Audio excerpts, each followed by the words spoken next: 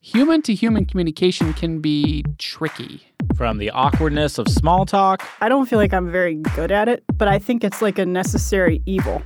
To the conversational gymnastics of gracefully accepting a compliment. If somebody's like, hey, I like your shirt, my first instinct is not to be like, oh, thank you. It's to be like, oh, I got it at wherever. To just knowing when and where it's okay to let loose with a big ol' which, judging by the beep, I'm guessing that wasn't the right time.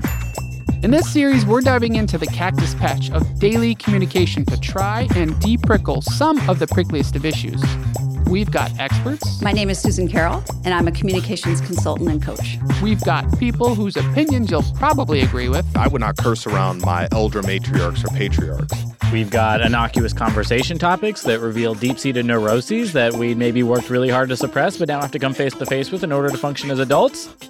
You okay there, Sean? Honestly, if the show can help me, it can help anyone.